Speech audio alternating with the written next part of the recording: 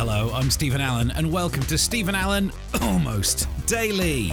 Hello, and welcome to another one of these podcasts where, to be fair, I was going to say they're pre-recorded. All podcasts are pre-recorded. However, I've done a bunch of these just because right now, or maybe it's tomorrow's podcast, I'll be having a child delivered. Not by Amazon, although that would be easy, wouldn't it? Oh, because these days they just leave it in the porch and take a picture. You don't even have to answer the doorbell. But no, we're out a kid and everything, so that's good. Meanwhile, I don't want to leave you without a podcast. What kind of a parent would I be? Have I got confused about who's the child here? But the point is, we didn't do a radio show. That's my catchphrase that I'm used to getting into the sound effects with. We didn't do a radio show, but we still did a podcast, and it came out sounding like this with some updates of some pointless news stories. Londoners are the most competitive people. If this were the radio show, it would be a very short one, wouldn't it? Because we're broadcasting in London, and I would say, like, Londoners the most competitive. No, you're not. Oh, the switchboards have gone crazy. Proving that they are competitive. A poll of 2,000 adults found that 24% of those in London go all out to win everything they participate in. Oh, you mean they're an absolute, hole. That's the wrong beep, isn't it? Where's the one that beeps? There. An absolute face for being... Because there are some people who ruin games by being too competitive, don't they? Do you want a game of Monopoly? Yeah, go on, that'll be fun, won't it? And then next thing you know, they're just shouting in your face, "You owe me some money, you absolute face." So I'm not a fan. What's the next one? In the pointless news stories. Police called to reports of a severed hand that was spotted by a busy road, discovered it was a prop. Oh, this is, tell me where, this is the A1198 in Cambridgeshire. Oh, I think I've gone along there, actually.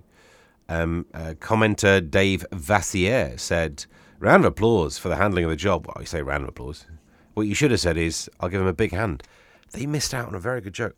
But I was going to say, this is the best endorsement of whoever made that prop, isn't it? That if a prop is so good that the police got involved, obviously, sorry for the inconvenience, but you'd put that on your business card, wouldn't you?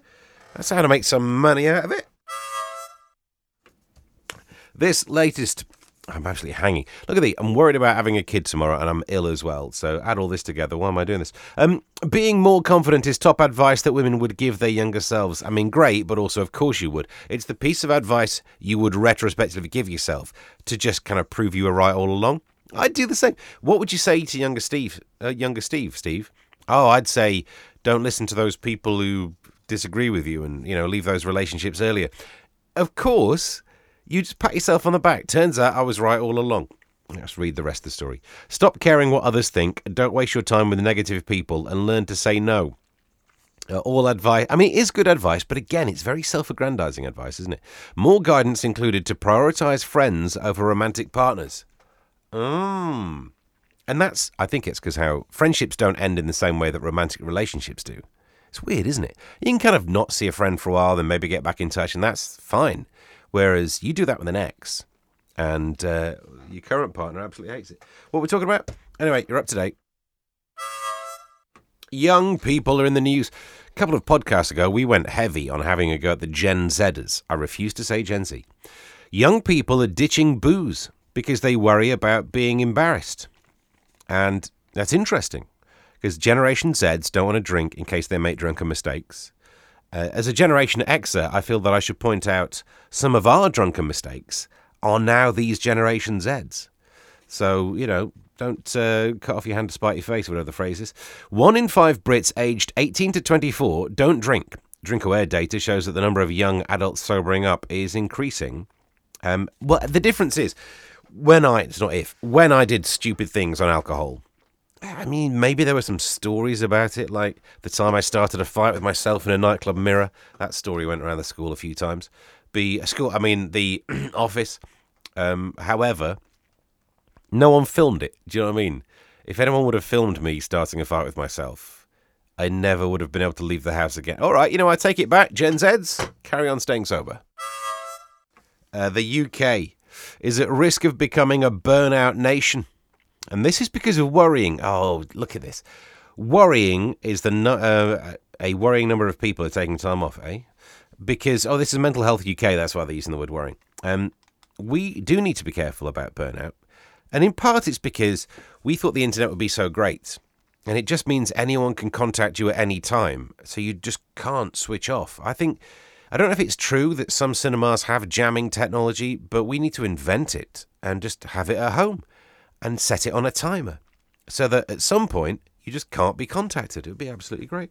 Although the problem is, if you ever tried doing that these days, a couple of relationships ago, I had a girlfriend, and it was swiftly after this she became an ex, and you'll understand why. I once went to a gig and then went to stay over at someone's house because we were filming a TV thing the next day. And my phone ran out of battery. So when I got to the guy's house, I charged it, I plugged it in. So there was like 2 hours maybe after the gig before I got to this guy's house. And she went absolutely ape shit at me that I missed. And it just goes to show that that's controlling, isn't it? That now people think they can control you remotely. You should have the ability to answer all of my texts, otherwise I will go absolutely bat shit crazy at you. Yeah, so, you've been warned. We'll do an alien story before we wrap this one up. Alien sightseers are marvelling at Earth's ancient wonders. Apparently, this according to experts who reckon that aliens are visiting us, but they're not getting in touch. They're just having a good look at the stuff we got. Zara Osmaninoff. Are you Osmaninoff? From the SETI thing, reckons that aliens are just turning up and looking around going like, oh, Stonehenge a bit of alright, isn't it? They're tourists. And you know what? If they are tourists, maybe we're okay without meeting them.